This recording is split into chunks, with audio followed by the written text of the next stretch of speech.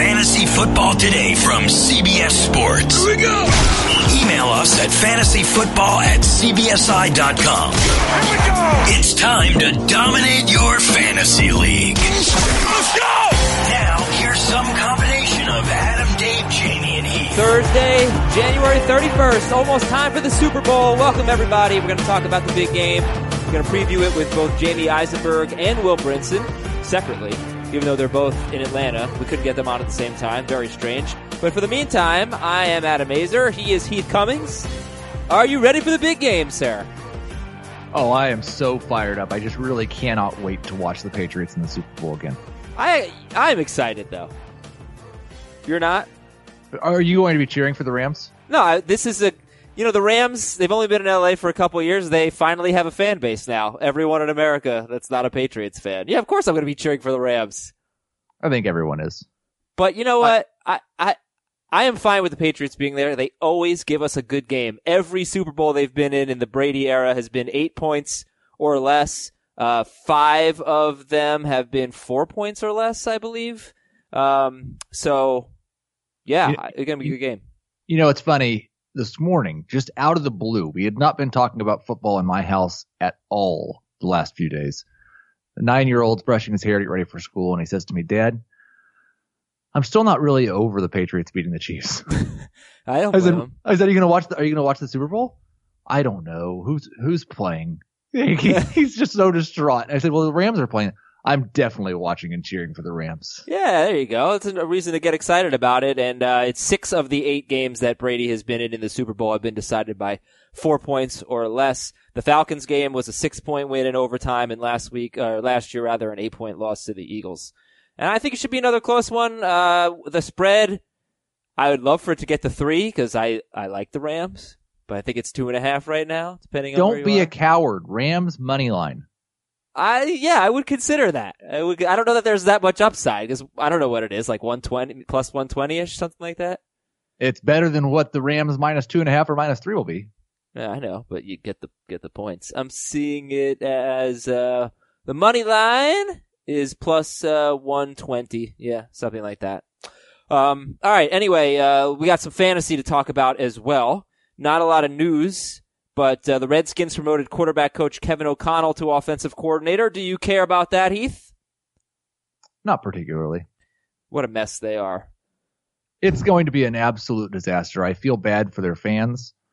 There's no way to overcome giving Alex Smith that type of money, him having the injury guarantee, and him likely not being able to play. They're just going to be terrible. The one guy that I'm really interested in, and I don't really know what to make of yet, is Darius Geis. Yeah, and kudos to them for, were they in first place when Alex Smith got hurt? I think they were. Yeah, I believe so. And they are having a really nice year, doing it with some solid defense, running the ball well. Yeah, Geis is going to be extremely interesting going into 2019. I know you guys talked about him a few shows ago when Dave was riffing on players. Fun segment. Not too dissimilar to Wednesday's tweets about players. A totally different thing. The Colts re-signed offensive guard Mike Lewinsky to a 3-year extension. That means they will have all 5 of their starting offensive linemen under contract for next season. We like that because that was arguably the best line in football. Yeah. Thumbs up from Heath. That was not a question. You made a statement. You know how it is. I make a statement. I figured you piggyback on the statement, something like that. Just say yes. Yeah, there you go. That'll work. Yes. You know what I think? Obviously, you know how much I liked Marlon Mack all year.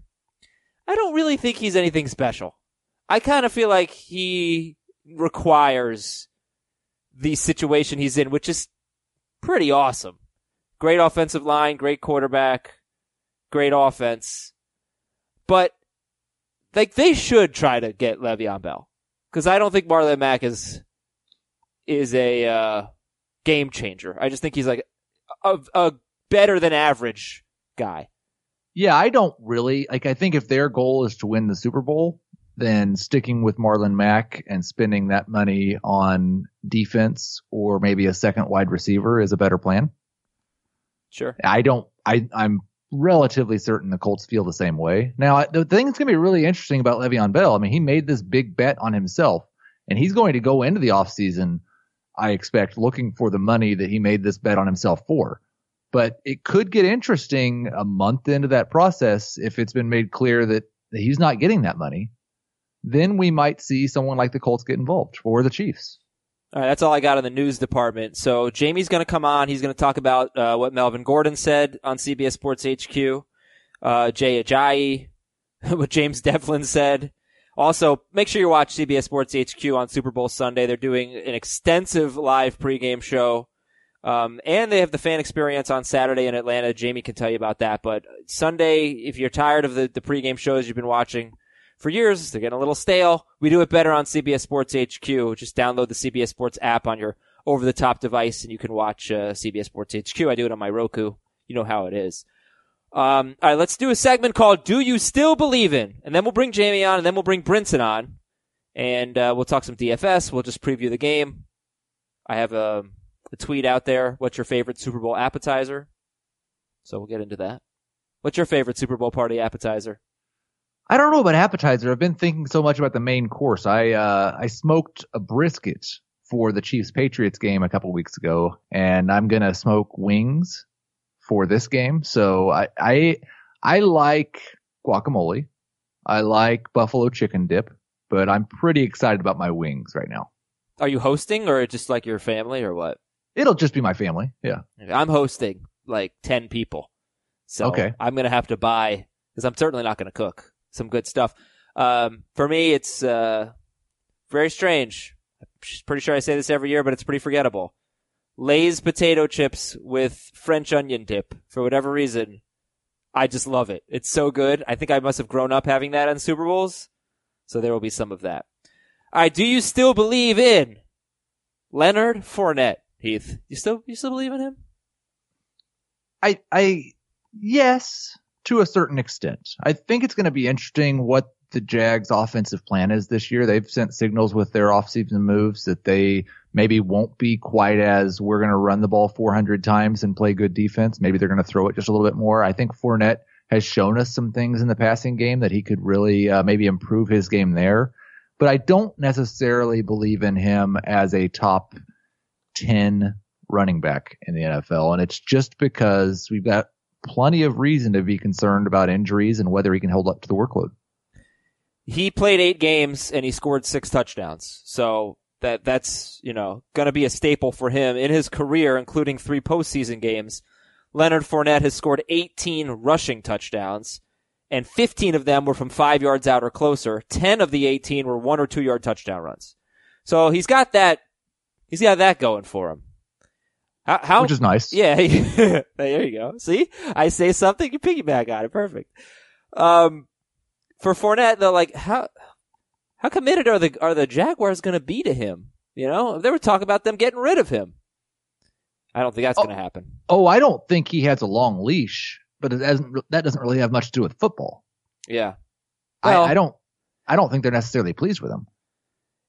It has to do with fantasy though, because if he got benched late in the season, he wasn't playing well enough, and he had a pretty tough situation. I mean, terrible offensive line, lost just about every starter. And I'll remind everyone, 2017, he only played 13 games. Fournette was a top 10 running back. All right, would you rather have Marlon Mack or Leonard Fournette? I've spent all day yesterday working on my 2019 rankings, which will be released the day after the Super Bowl.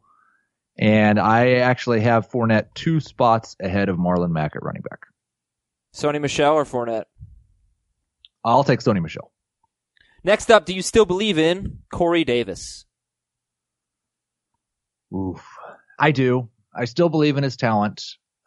Again, it's kind of similar to Fournette with the injury problems. And the problem with Davis is it's not just that he has injury concerns, it's that his quarterback has injury concerns. And so I do believe if we got a season in 2019 where Marcus Mariota and Corey Davis were healthy for the entire year, you're going to see the breakout from Corey Davis. It's the 3rd year breakout. I guess you could talk about it that way. He progressed in 2018 as a football player, He's got to stay healthy. His quarterback's got to stay healthy. I think that the focus on Derrick Henry and really using him the way they did in the second half of this season could actually help Davis, just because teams are going to have to dedicate so much to stopping that run game. And Davis had an encouraging stretch after their bye. 5-game stretch after their bye, 22 catches, 349 yards, 3 touchdowns on 35 targets, and 4 carries for 54 yards. And he had 96 or more yards and a touchdown in 2 of those 5 games. And he also, as I recall, was wide open in the Cowboys game in the end zone, and Mariota missed him. But he was just starting to play better, starting to look like a DFS value every week. I remember putting Corey Davis in, and then he faded last 4 games of the season, 13 catches, 147 yards. And I think what's fun about comparing Leonard Fournette and Corey Davis, or just talking about them, they were drafted 4th and 5th overall in 2017, 2 top 5 picks. And hopefully they're not busts. All right, next up, do you still have faith in, I don't know why I put this guy on. I don't have any faith in him, Jamison Crowder. None. Next. Is he a free agent? He's got to be a free agent, right? He just finished his 4th season. I think he's a free agent. Yeah, I mean, we wouldn't have any faith in him on Washington. Would you have faith in Jamison Crowder on a different team? The problem is, like, one of the reasons that I got excited about him this year was opportunity. And it's just such a tough situation to find where he would be in a good offense, have a good quarterback, and walk into a situation where he would have opportunity. Yeah. All right, Jamison Crowder, he is a free agent, by the way. Do you still have faith in Hayden Hurst, Baltimore's first-round draft pick last year, along with Lamar Jackson? Tight end. He had a stress fracture in the preseason. He required surgery and didn't do much in his rookie year. Hayden Hurst, by the way, they had 4 tight ends last year, got, a decent amount of work. 2 of them, Nick Boyle and Max Williams, are free agents. Don't see why they'd need to bring them back. What do you think about Hurst? I don't know that faith is the right word, but hope. I still have hope that he could maybe have a healthy offseason and get some work in with Lamar Jackson, and he and Mark Andrews could form a formidable duo, maybe a poor man's Eric Ebron and Jack Doyle. Can you look up, I don't know how to look this up. I don't know if there's a way, but you're good at this. Can you look up, like, team production by tight ends? Like, where do the Ravens rank? Because those 4 tight ends combined for 85 catches, 1,071 yards, and 5 touchdowns, which isn't bad. No way that one guy's going to get all of that, obviously. I don't know. Is that I will have that information, okay, but I don't. That's not something that I can just find regularly, okay, or easily. That's magic of Heath Cummings. And finally, do you have faith in Matthew Stafford? Not really. I don't. I don't think that they really want to be a team that throws the ball that much. And if they do get into that situation, then maybe he could be a high volume quarterback too. The problem is, when I was doing my rankings yesterday, there were 21 quarterbacks, not counting Matthew Stafford, that I don't think I'd feel all that bad about starting. Here's what go ahead. He's not one of them. Yeah, and here's what I found interesting about Stafford. And I think you can certainly make excuses for him. He was obviously playing hurt. They traded Golden Tate, and his numbers tanked after that trade. He had, in 9 games without Golden Tate, 1 game with 20 or more fantasy points in 6-point per passing touchdown leagues, and it was week 17. He scored 22 points. First 7 games with Tate, he actually scored 19 or more fantasy points in 6 of 7 games, usually in the 19 to 21 range. And yet, in that stretch, he was the number 16 quarterback that just didn't cut it anymore. But he was a guy who 3 straight years had been a top 9 quarterback going into 2018. Like, I know that people in Detroit are probably not sad to see Jim Bob Cooter go, but when he actually took over the job a couple of years ago, he wanted to play fast, and he kind of lost that battle this year. So I don't expect that they're going to be a high volume offense either. I'm not in my first rankings, I actually had Eli Manning ahead of Matthew Stafford. That's funny because I was going to put, do you still have faith in Eli Manning in there? But I was more going to do it just to see your reaction. I think Eli Manning and Stafford are both going to be streamable at points next year. I don't think you have to draft them in a 1 quarterback league. All right. Before Jamie comes on, what is your favorite Super Bowl party appetizer? Here are some of the answers, Heath. Let's see how you feel about them. Okay, great. Beer. Fantastic. Number one. Butterfingers. 0%. Yeah, candy bars don't really work. Hot wings. Yeah. Buffalo chicken dip. Yeah. Outstanding. Buffalo cauliflower. That's interesting. Got a lot of wings and a lot of buffalo chicken dip. I always thought of wings as the main course, but okay. Well, I always thought of beer as the main course. Let's see. Velveeta with a little chili and Doritos. Sounds very good. Yeah, that does sound good. Italian hoagie dip or buffalo chicken egg rolls. I don't know what Italian hoagie dip is. Italian hoagie dip. Yeah, I don't know what that means. I wonder how that's different from like a French dip. Lobster rolls. I don't know about seafood. Oh, I would definitely eat some shrimp. You would? Yeah. Buffalo shrimp. Jalapeno poppers. Excellent. IPA. What is an IPA?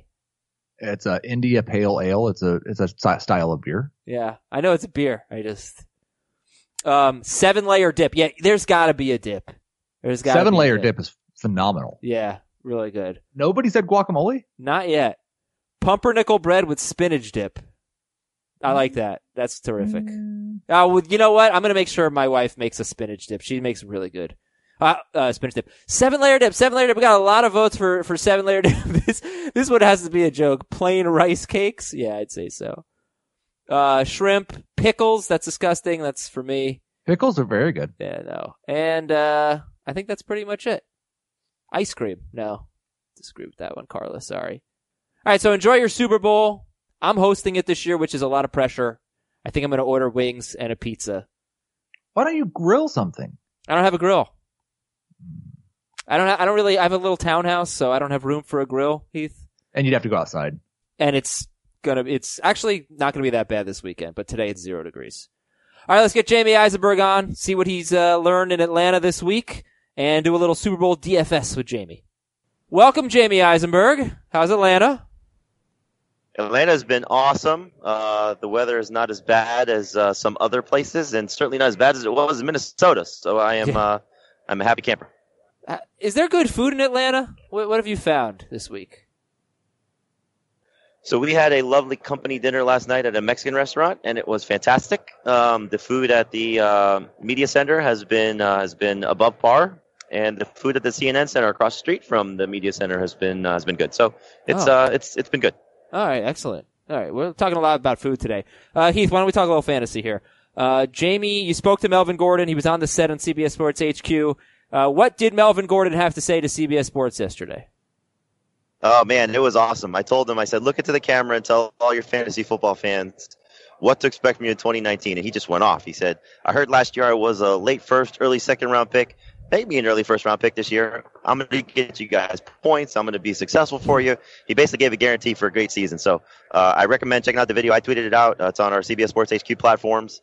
And I'm going to do this with a lot of the guys today. We have, this is Thursday. We're recording this, obviously. I'm sure you said that. We have Stephon Diggs, Russell Wilson, Phillip Lindsay, Juju Smith-Schuster, George Kittle, whole host of fantasy favorites coming through our set today. And I'm going to try and see if they'll all say that. Look into the camera and basically guarantee a great season.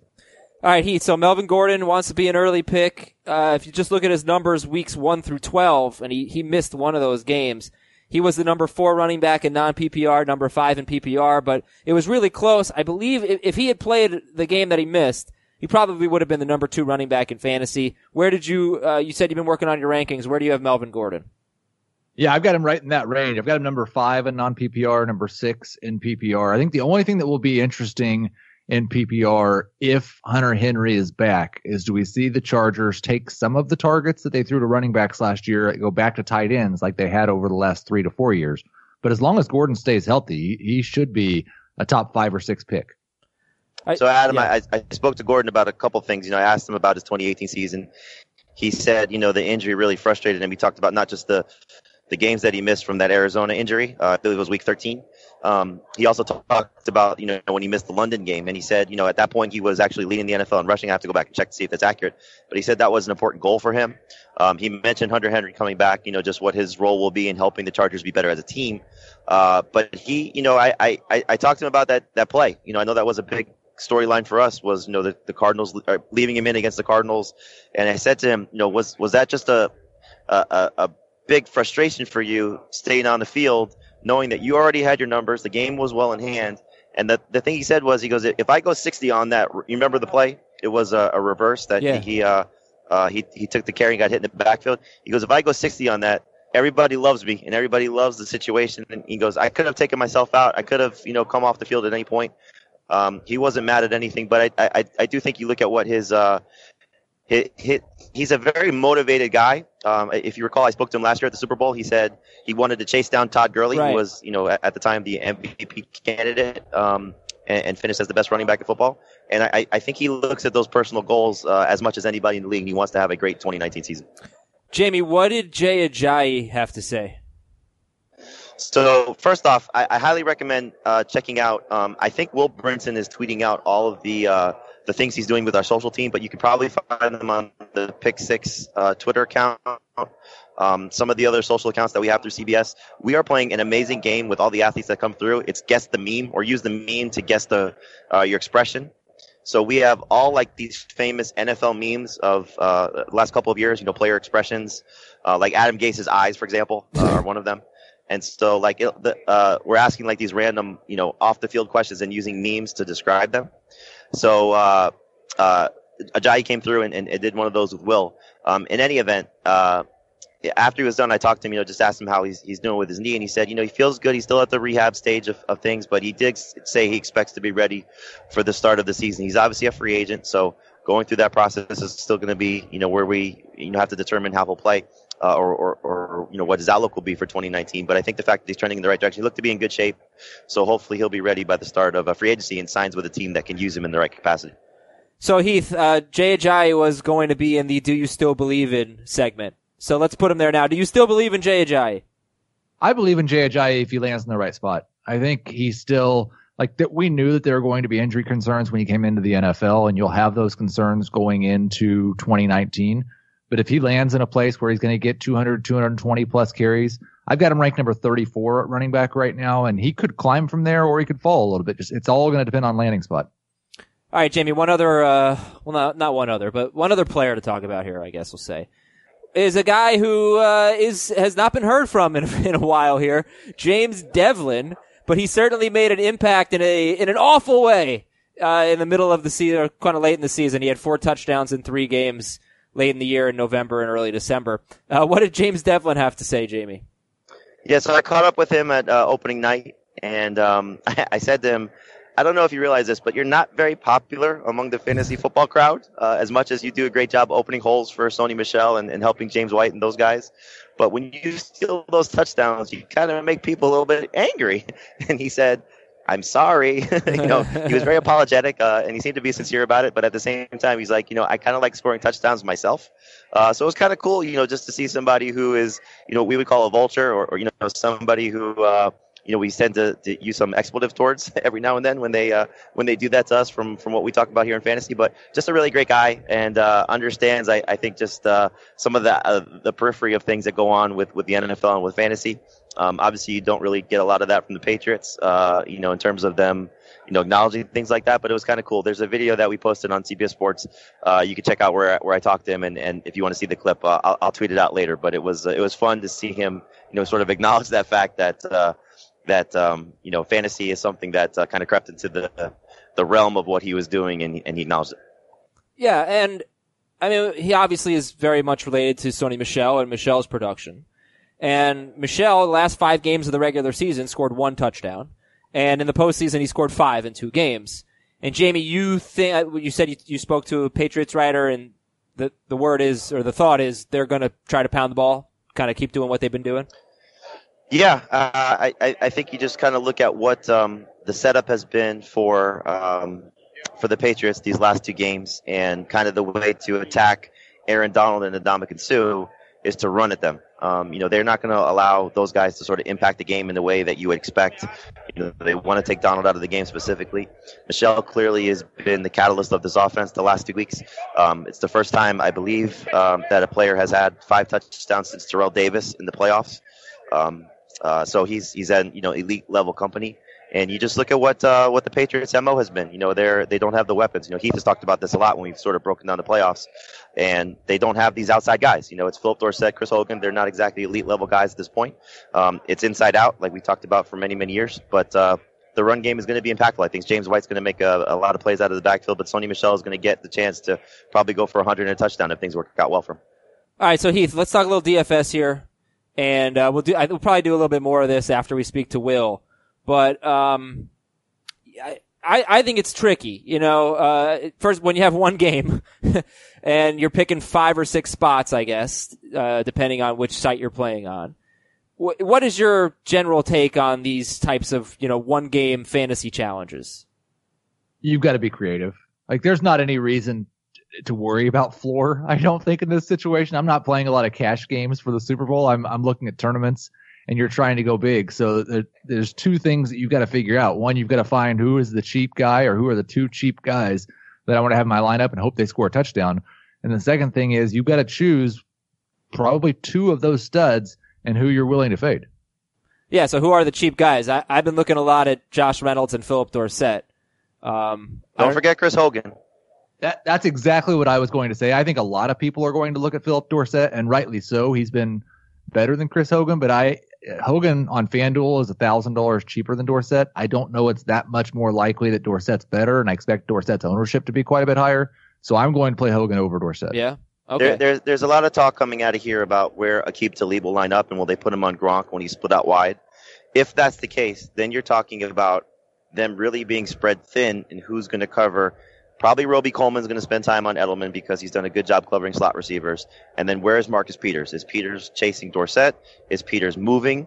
Is he going to stay on one side? Is Hogan going to be the one that's kind of left in single coverage? You know that Dorsett and Hogan are going to get a lot of single coverage. So Brady showed you in the overtime, I believe it was 2 big throws to Hogan. He's going to look that way. Remember, last year, Brandon Cooks got knocked out in the first quarter of the Super Bowl. Chris Hogan went for over 100 yards against the Eagles. So he's a big-time player in big-time moments, at least what we've seen from the Patriots in their last 2 postseason runs. All right, so, Jamie, you got to get out of here because you're about to talk to Travis Kelce. So why don't you give us some whatever you want in terms of DFS. You can give lineups. You can talk about who you like, who you don't like. Go ahead. I think, for DraftKings purposes, I love Julian Edelman in this game, but he's the most expensive player. It makes it real tough to justify using him in the captain seat. If you want to use him as a flex, it's a little bit different. But, when you price out the captain spot, if you go with him, like kind of Heath was saying, you have to decide which studs you want to use and how you sort of mix and match with the cheap guys. It should be interesting to see how Jared Goff performs in this game. I would avoid Todd Gurley simply because we don't know how healthy he is and what his status is. But my favorite play is James White on FanDuel because I think you look at that's not exactly his format. And Sony Michel on DraftKings is almost going counterintuitive to where they're best used because DraftKings full PPR, FanDuel half PPR. But I think those 2 running backs are going to be so impactful that I want to have as many shares of those guys as possible. All right, so I just got to say, I'm using Todd Gurley as my, MVP in 2 of my 5 lineups. Because you got to get creative and because I feel like a lot of people are rightfully going to take Jamie's approach. We don't know how healthy he is. I'm just crossing my fingers and my whole philosophy on the game is Gurley's going to be good and healthy and the Rams are going to win. So I'm kind of going that way, but I guess it's intentionally contrarian.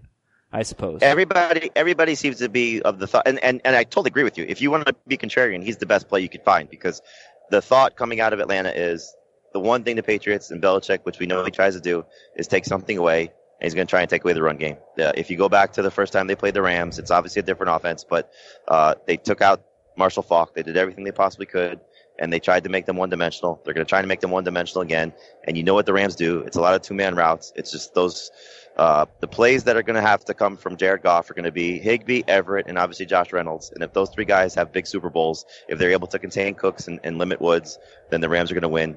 But this is going to be a Todd Gurley game one way or the other. And if he doesn't play well, probably the Rams are going to lose this game. Yeah, that's exactly how I feel. Get more thoughts from Heath and Will Brinson in a moment. Jamie, thank you very much. And how can we watch you on HQ? Check us out, CBS Sports HQ. We are doing stuff all day long, starting 7 in the morning until basically 6:59 the next day. But it's a lot of stuff going on 24 hours. But for anybody that's in Atlanta, we have the CBS Sports HQ experience going on. It's at the Super Bowl experience at the World Congress Center. It's where the fan fest is. We'll be there Saturday from 10 a.m. to 10 p.m. All of the CBS Sports HQ analysts that are in Atlanta will be there. You can meet guys like Danny Kanell, Raja Bell. We'll have various guests from the NFL as well. And for anybody that wants to come out from our fantasy audience, come say hi. I'll be there all day. We have prizes, games, all those things. It's going to be really, really cool. A lot of giveaways, so come check it out. Jamie, thanks, man. Enjoy the game. My pleasure. Take care, guys. All right. Jamie reporting from Atlanta, and we are going to talk to Will Brinson shortly. We're also going to do a little bit more DFS talk right now, but first, we'll be back right after this. The perfect combination of versatile athleisure and training apparel has arrived. Thanks to the visionary minds of New Balance, Clutch Athletics, and Rich Paul, the designs reflect the heart of the athlete and the spirit of the community. With rising defensive football stars Will Anderson and Chase Young on the roster, Clutch Athletics brings the best innovative gear to all athletes, giving them style and performance on and off the field. Learn more and purchase Clutch Athletics at newbalance.com. Robert Half research indicates 9 out of 10 hiring managers are having difficulty hiring. If you have open roles, chances are you're feeling this too. That's why you need Robert Half. Our specialized recruiting professionals engage with our proprietary AI to connect businesses of all sizes with highly skilled talent in finance and accounting, technology, marketing and creative, legal, and administrative and customer support. At Robert Half, we know talent. Visit roberthalf.com today. So, like I said, Heath, I do feel like it's tricky this week, because I can make a case for and against so many guys. One guy I have zero of is Brandon Cooks, because Jamie said the Patriots are good at taking away your best option. He said the running game. What I've noticed is they're really good at taking away number one receivers. I remember when we were talking about Robbie Anderson, waiver wire for week 17, and it was like, gosh, the Patriots have been great at taking away the top pass catching option. Look at Tyreek Hill last week. Keenan Allen got his, but, I think he had 2 catches. So that's one guy, even though it's a revenge game, and he had 2 good games against the Saints. I have no Brandon Cooks. How about you? I have built one FanDuel lineup so far. Brandon Cooks is my MVP. So there goes that. Now, the thing I think that's really interesting with the Rams, because I agree with everything you both said about the Patriots and taking away the Rams' best option. Robert Woods is the security blanket in this offense. Brandon Cooks is the big play specialist, but Woods gets more targets. Woods is the guy Goff goes to when he's in trouble. Can they shut down both Cooks and Woods? I've actually got in my first lineup Goff, Cooks, and Woods, all 3. I don't want any part of the Rams running game. You don't want any part of the Rams running game? Is that what you said? No. Yes. But what do you think about my philosophy of, if you're going to, go... Do you think that Todd Gurley is a contrarian play? Yes. I would expect that he's going to be lower owned than Sony Michel, and I wouldn't be surprised if he's lower owned than C.J. Anderson. And James White's Super Bowl lore is probably he may be the 4th highest owned running back in this game. That would make him contrarian. Yeah, James White is interesting because he caught 6 touchdowns in his first 7 games of the season. He has 1 since, including the playoffs. He really hasn't been that good, except 2 games ago, 15 catches for 97 yards against the Chargers. So you never know. And his last 2 Super Bowls, he had, 139 total yards and 3 touchdowns against the Falcons. And he had 7 carries, 45 yards and a touchdown, and 2 catches for 21 yards against the Eagles. I think it's all kind of tricky because I've used that word so many times. But Sony Michel, last 5 games of the regular season, he had 63 fewer yards and no touchdowns in 4 of 5 games. And then in the postseason, all of a sudden, the Patriots are running the ball a ton. He's got 24 and 29 carries. He's got 5 touchdowns. We know the Rams are bad on a per carry basis. Well, I think I saw on Twitter, and I'll try to find it, but even in that game against the Chiefs, when Sony Michel was just absolutely awesome, I think the last 8 carries of that game or the last 8 snaps of that game, Burkhead. Rex Burkhead. And he scored the touchdown to win the game, right? So that definitely does give you, like, there's not an easy answer. This is not a game where we can just give people like, this is what's going to happen. These are the guys you should play this week. Yeah. Because there's one game and they're in the Super Bowl. It's the two best teams. Well, 2 of the best teams in football. Yeah. And listen, Tom Brady and Jared Goff are not playing well for fantasy purposes, for a long stretch. Brady, 3 games in his last 11 with more than 19 fantasy points in 6-point per passing touchdown leagues. In 8 of those 11 games, he has had 0 or 1 passing touchdown. Goff has been, pretty brutal for fantasy. And it looks like the Patriots defense getting better against both quarterbacks and running backs, but only 1 game with more than 18 fantasy points in his last 7 games. And it was week 17 against the 49ers. He threw 4 touchdowns. Yeah, I'll be curious what the percentage of lineups out there are, because generally not playing a quarterback from either team is kind of a dicey proposition, especially when you're talking about Jared Goff and Tom Brady. Yeah. So I would expect most lineups are going to have a quarterback. I initially plan on playing Goff, but I don't think it's necessarily a terrible idea. I mean, you could go with something like Brandon Cooks, Sony Michel, Todd Gurley, Julian Edelman, and Chris Hogan. But then there's this. My last note on Tom Brady, his last 3 Super Bowls, he's been unbelievable. He threw for like 500 yards last year. And I'll just get you the stats in terms of fantasy points. The last 3 Super Bowls, 33 fantasy points against Seattle, 28 against Atlanta, but 466 yards, 62 pass attempts. 505 yards, 3 touchdowns, 38 fantasy points against the Eagles. So I'm not betting against Tom Brady. I have some lineups with both quarterbacks in there. The one thing I would say to people, and this is like a pretty obvious point, but it's just a good thing to reiterate. Try to make your lineups make sense from a game theory perspective. Yeah. Mm-hmm.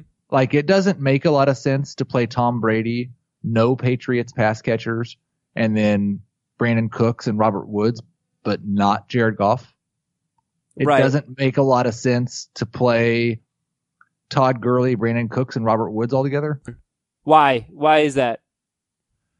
Because if the Patriots shut down the run game, Todd Gurley is probably not going to be very good unless he catches a bunch of passes. If he gets a bunch of targets, then either Cooks or Woods is probably not going to be very good. I see. Okay. Last thing, what do you think about playing the kickers? I don't think it's necessarily a bad idea. I like Zuerlein better than Gostkowski, but I think either of them are fine. All right. Let's talk more about the game with Will Brinson. All right, Will, welcome to the show. How you doing, man? I'm doing great. Thanks for having me on Fantasy Football Today, my favorite fantasy podcast, my second favorite podcast in the entire world, behind the Pick Six podcast. And Heath, I will make sure for all your hard and diligent work coming on the podcast with me this year that they bring you back a golf shirt or pullover from the Super Bowl, because they made me swag. They made Pick Six podcast swag. What are they thinking? Who fooled them? I don't know why. That is fantastic, and I really appreciate the sentiment. But, my first question was, have you found any good craft beer in Atlanta?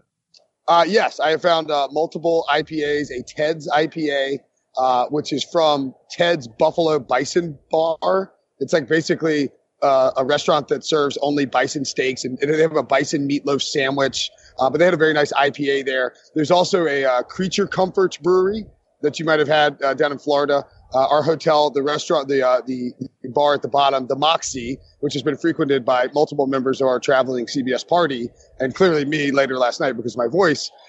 They serve a delightful Creature Comforts IPA down there. I am all about bison meat, by the way, for PSA. Much healthier than beef, and not as good, but not bad.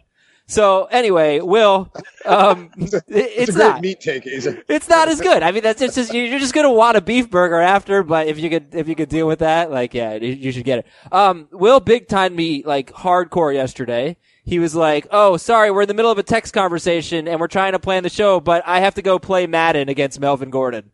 So how did that go? Melvin Gordon beat me. This is actually 9 years to the day that I lost to Antonio Gates in Madden at the Super Bowl. And I was playing, Gordon. He was the Chargers, of course. I was the Chiefs.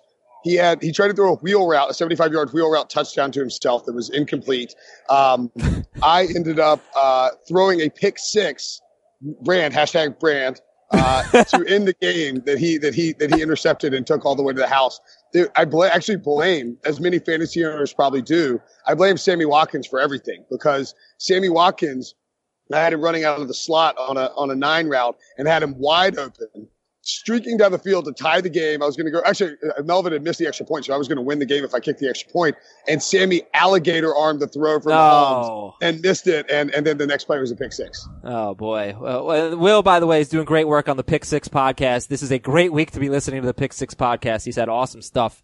Adam, if I may additionally plug, 12 to noon. This is every day at the Radio Row, Monday through Friday, we're doing a live Pick Six rundown on CBS Sports HQ. I'm not kidding. We are going to have Russell Wilson throw tiny footballs at Pete Prisco on Thursday. Okay, we're certainly looking forward to that. And all right, break down the game. You picked the Patriots. Your article's up. Your gut says you kind of wanted to take the Rams, but you're going with the Patriots. So I'll let Heath react after you break down the game. Let's talk football here. Go for it. Yeah, I mean, my thing is, I wish that this was more like the Seahawks Super Bowl, where everybody sort of split and there were people hyped up about the Rams and the public was kind of backing the Rams and everybody wasn't on the Patriots. That's kind of my biggest concern, because I think whenever you have a situation that everybody likes one team and everybody's just blindly taking Belichick and Brady like they were last year, that can backfire pretty well. But I do think that the Patriots present matchup problems for the Rams in terms of their offensive personnel and how they're going to play. The Rams will deal with it defensively. I think their offensive line will be able to, I haven't met my mouth. We'll be able to protect Brady, and we'll be able to keep Ndamukong Suh and Aaron Donald at bay. And if they can do that and actually run the ball effectively, then I'm not sure that the Rams are going to be in a favorable position to keep up with them. And I think as good as Sean McVay is, as good as Wade Phillips is, when you give Bill Belichick 2 weeks to prepare, it's going to really create some issues for the way they operate. I'm sorry, Heath, to jump in, but I talked about this with Dave on Monday's show. You give Bill Belichick 2 weeks to prepare, but like I said, in the Brady Belichick era, the 8 Super Bowls they've been in, it's never been a big advantage, except maybe the first one when they possibly were cheating against the Rams. But every game has been really, really close. They've been upset a few times. So I don't know. That just doesn't do it for me anymore. I don't know. That sounds like it's like one of those I mean, I don't see why you can't take Saquon number 2. It's like out of the Giants Homer handbook. This is you flip to page 3 and talk about Belichick with 2 weeks to prepare. He loses all the time. No, I'm serious. Look, he lost last year to Nick Foles and a coach that had barely any experience, just like Sean McVay, but is obviously a very good offensive-minded coach. Every single Super Bowl they've been in, I gave this stat earlier, has been decided in the Belichick-Brady era, has been decided by 8 or fewer points. 8 points or less. Right, and 6 of the 8 have been 4 or fewer points. So I just don't know why we're giving Belichick all this credit as this, he gets 2 weeks to prepare. It just hasn't made a difference. That's all I'm saying. He's the best coach ever, but it hasn't made a difference. Can I give a counter really quick? Yeah, and I'm sorry, I got to get Heath in there too. I apologize, Heath. But go ahead, Will. But I think when you talk about the Belichick thing, you got to remember that these Patriots teams, a lot of times, and I think this is the case this year, this is not the best Patriots team. Yeah. The reason they're here is because of Belichick. And if you give him 2 weeks to prepare, he's going to figure out things that the Rams are going to want to do from their personnel and their scheming stuff to prepare his defense for it. Now, look, that doesn't mean he's going to freaking he's not guaranteed to win. I mean, it's football. It's hard to win. It's hard to play these games. And certainly there could be an upset, but I think that Belichick is a decided advantage. All right, Heath, go ahead. I would agree that the reason they're here is Belichick. Well, Belichick and Bob Sutton. But I think that's the interesting part is Wade Phillips has had 2 weeks, and he saw what the Patriots did to the Chiefs offensively. And I really, really hope, and I think the Rams are going to win this game. I hope the Rams are going to win this game. I hope that they come out and just make Brady beat you by throwing the ball down the field. Take away the short passes, take away the running game, make them beat you by going over the top, and let's see if Chris Hogan and Philip Dorsett can win downfield. So the big question for me, and I think for everyone, that probably hasn't been talked about enough in my opinion, but maybe it has in Atlanta. What is Todd Gurley's status? I don't think we know. I mean, they keep saying he's fine and he's healthy, but it's okay, something is wrong with him.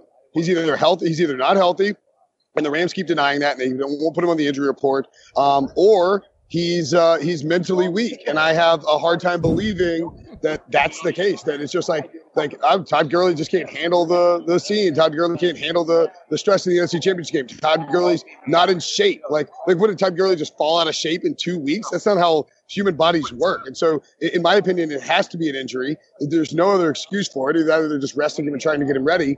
And the Rams are just doing a weird job of explaining it to everybody else. I just don't understand how there could be any other excuse for why Todd Gurley hasn't been playing, why Todd Gurley hasn't been featured, and why the Rams are treating him the way that they've treated him. So you got a bounce, Will? Yes, they're so George Kittle is coming off of the CBS Sports HQ set onto the Pick Six podcast / Cannell and Bell off the bench set / Writer the New set. And where we have like comfy chairs, it's like casual and cool. We roll up our sleeves, we hang out and just play like meme. We were playing a meme game. I don't know if you guys saw my tweet with Jay Ajayi from last night. No, Jamie was talking about it though. Yeah, so like we have like all these memes, and Jay Ajayi walks over and he goes, "Oh, I know which one I'm going to use every time." He holds up the Adam Gase meme, yeah, and he's like, "Somebody take a picture of me with this on here," and he's like, "I might use this every single time," basically admitting publicly that he greatly dislikes Adam Gase. Oh boy, all right, that's pretty good. So let me just recap here. In the last less than 24 hours, Will has stopped talking to me so he can play Melvin Gordon and Madden. He has gotten the time of our interview wrong and forced us to shuffle the show around. And then He has told me that he did not have an end time today. He can go until noon, but at 11:04 a.m. Eastern, he is telling me he has to go to talk to George Kittle. Adam, there's a saying that the talent uses. I don't know if you ever heard it. It's there's no saying. I was just trying to refer to myself as talent in an obnoxious way. Yeah, I mean, like basically, I've been really surprised. Like I got to tell you, this again, 9th Super Bowl. And this is by far the least amount of like free time that we've had here because of all the HQ stuff that we're doing. Like Jamie Eisenberg and I were talking last night, and like Rob and I are staring at me like, what are you doing? Why are you screaming at your computer with these earphones on? But like Jamie's been trying to transcribe 7 minutes of Pro Bowl interviews for 7 days now, and he just like you can't find any time because somebody comes up and talks to you. Pete Prisco's walking around, make faces at you. Just made a face at me now. Pete, by the way, got 2 shots in his bottom yesterday to fix his illness. What was wrong with him? Him when he gets back to Florida. Oh no, it's okay. He had a doctor shoot 1 shot in the left cheek and 1 shot in the right cheek, and then he came back and he was feeling better. And he won't reveal what sort of medicines they pumped into his rear end, but apparently they were pretty high octane. Okay, I'm being told. All right, get out of here, Will. Right now. Love you guys. Thank you for the Football. Come subscribe to the Big Six podcast. Yeah, never one to lack self-promotion. Will Brinson. See ya. You know what? I am fine just talking to my buddy Heath Cummings about this football game. So you also like the Rams, huh? I do like the Rams. I think like Belichick is a huge advantage, but I think the Rams are the better team. I don't think the Patriots are the second best team. I think there's a little bit of a gap between these two, and I believe that Sean McVay and Wade Phillips can do enough to bridge the coaching gap that most teams don't have. That Belichick's advantage won't be big enough to make up for the talent difference. I think the pass rush is always interesting. It's one of the best ways to beat the Patriots. Can you get pressure without blitzing? And I'm not confident that the Rams can. They were 15th in the NFL in sacks. The Patriots were 30th. But Heath, I really thought that was kind of the difference in the game. Just a few plays here or there. Brady didn't get sacked, but they got after Pat Mahomes enough. They sacked him 4 times. And both teams have great offensive lines. The Patriots were 3rd in sacks allowed. The Rams were 8th in sacks allowed.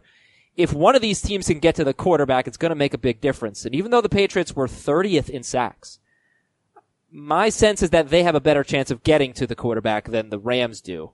And that does scare me a little bit as somebody who took the Rams to win. Yeah, it will be interesting because the Patriots aren't really a team that gets after the quarterback. They've been very, very bend but don't break this season. Yeah. And I just don't really think that works against the Rams. Yeah, I mean, that's kind of what the Eagles showed last year. So I'm not. Look. We keep saying this is not the best Patriots team, and I think the Rams are better. I just think they're a better team, but it is so dependent on Todd Gurley. Do you think they can win without Gurley being great? Because I do not. I think they could win without Todd Gurley being in uniform. Yeah. I don't, because I just don't think C.J. Anderson gives them the big plays. You know? Like, he could be fine, but I just don't see him making big, impactful plays.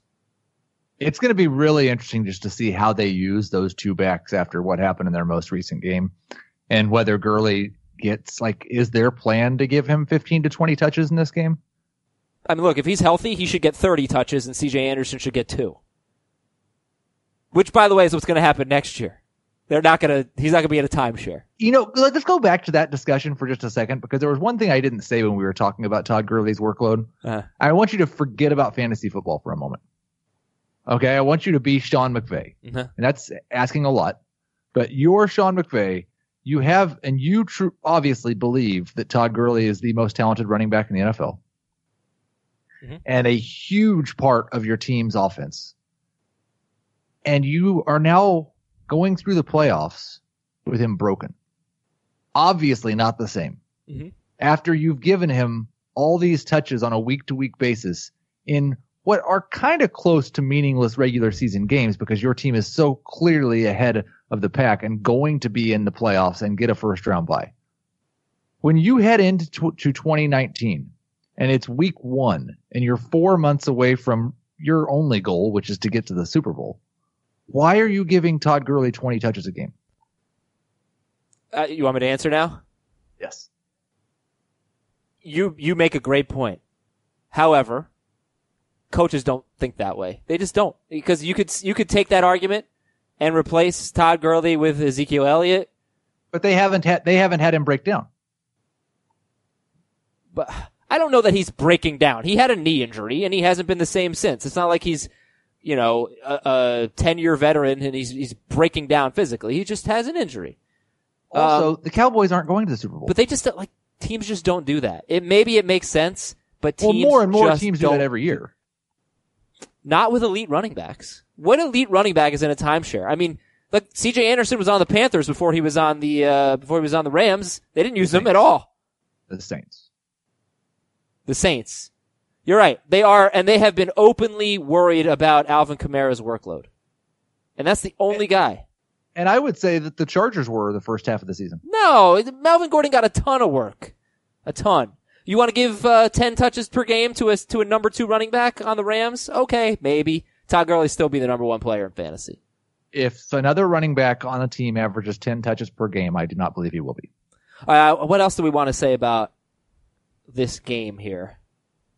Anything else? Yeah, the Brandon Cooks thing. So, yeah, I think they'll take him away. I think that's the guy that they will say, this is their number 1 receiver, we're taking him away. So I think that they're probably trying to take the running game away. By what? Putting 8 in the box? Like consistently? I don't know. I don't think teams do that against the Rams. In fact, I think that was tweeted to me that they don't face a lot of 8-man fronts. I think they're probably in trouble against the run if they don't.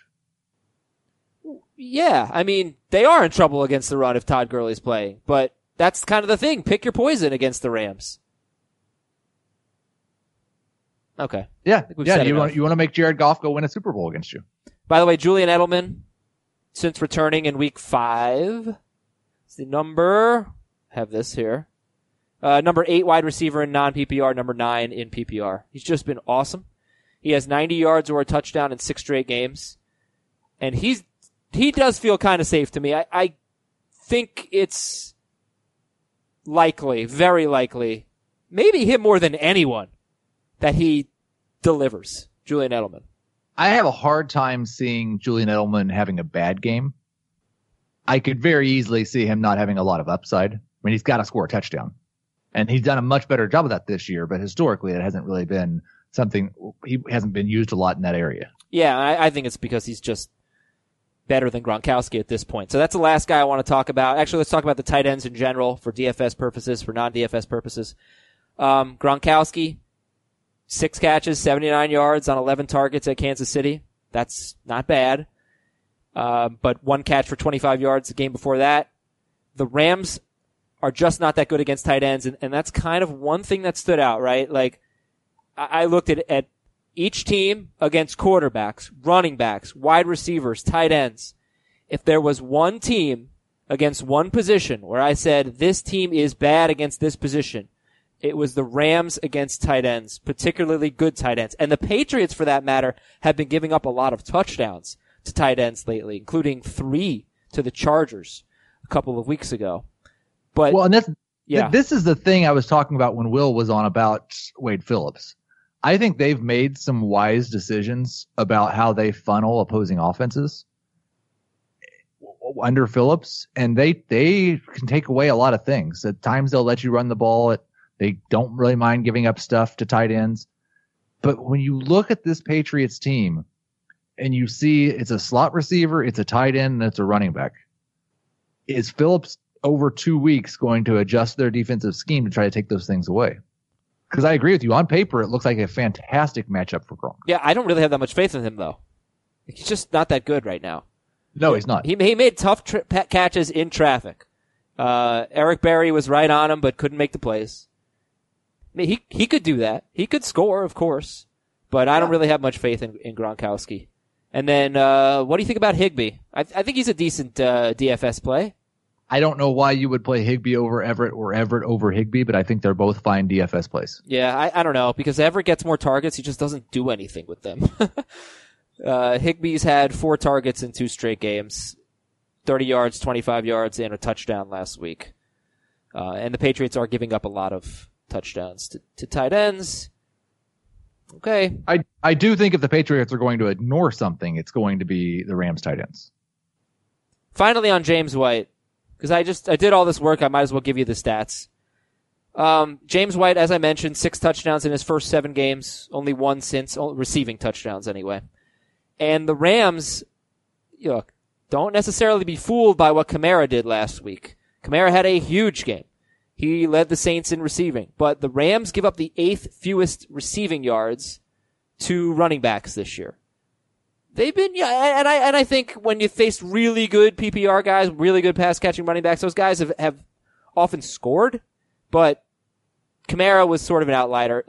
He had the huge game, and most guys haven't been able to do that. But then he has that Super Bowl history, which is why I had so much trouble DFS wise, because I found arguments for and against so many of these players. But Kamara's only one of 3 running backs with 48 or more receiving yards against the Rams. Kamara, Mike Davis, Kareem Hunt, David Johnson, Kyle Juszczyk all scored, receiving touchdowns. So it's a mixed bag. I don't think it's a great matchup for James White, but I think he's got Super Bowl history. He caught 15 passes 2 weeks ago. He's got a lot of upside. He'd probably be my 3rd favorite running back in this game, ahead of Gurley, but behind Michelle and CJ Anderson. Yeah. So to me, it's like I'm picking the Rams, and that means I'm definitely not using CJ Anderson, because I personally don't believe that Anderson can have a big role in this game and the Rams can win. It's Gurley or bust for me. You see it differently. Yeah, I think if the Rams win and Todd Gurley's not himself, then that means Anderson had a good day. Right. I just don't think that happens. But. All right, Heath. Let's go Rams. Well, no, I'm not going to say that. We have too many Patriots fans. Let's go football. Enjoy the game. I hope it's great. I think it will be. Looking forward to it, and I'm pretty sure we'll be back on Monday. We got to be back on Monday to break it all down. I want to thank Will and Jamie for coming on, and for Heath, of course. And I'm Adam Azer. Adios, everybody. Have fun. Watch the Super Bowl.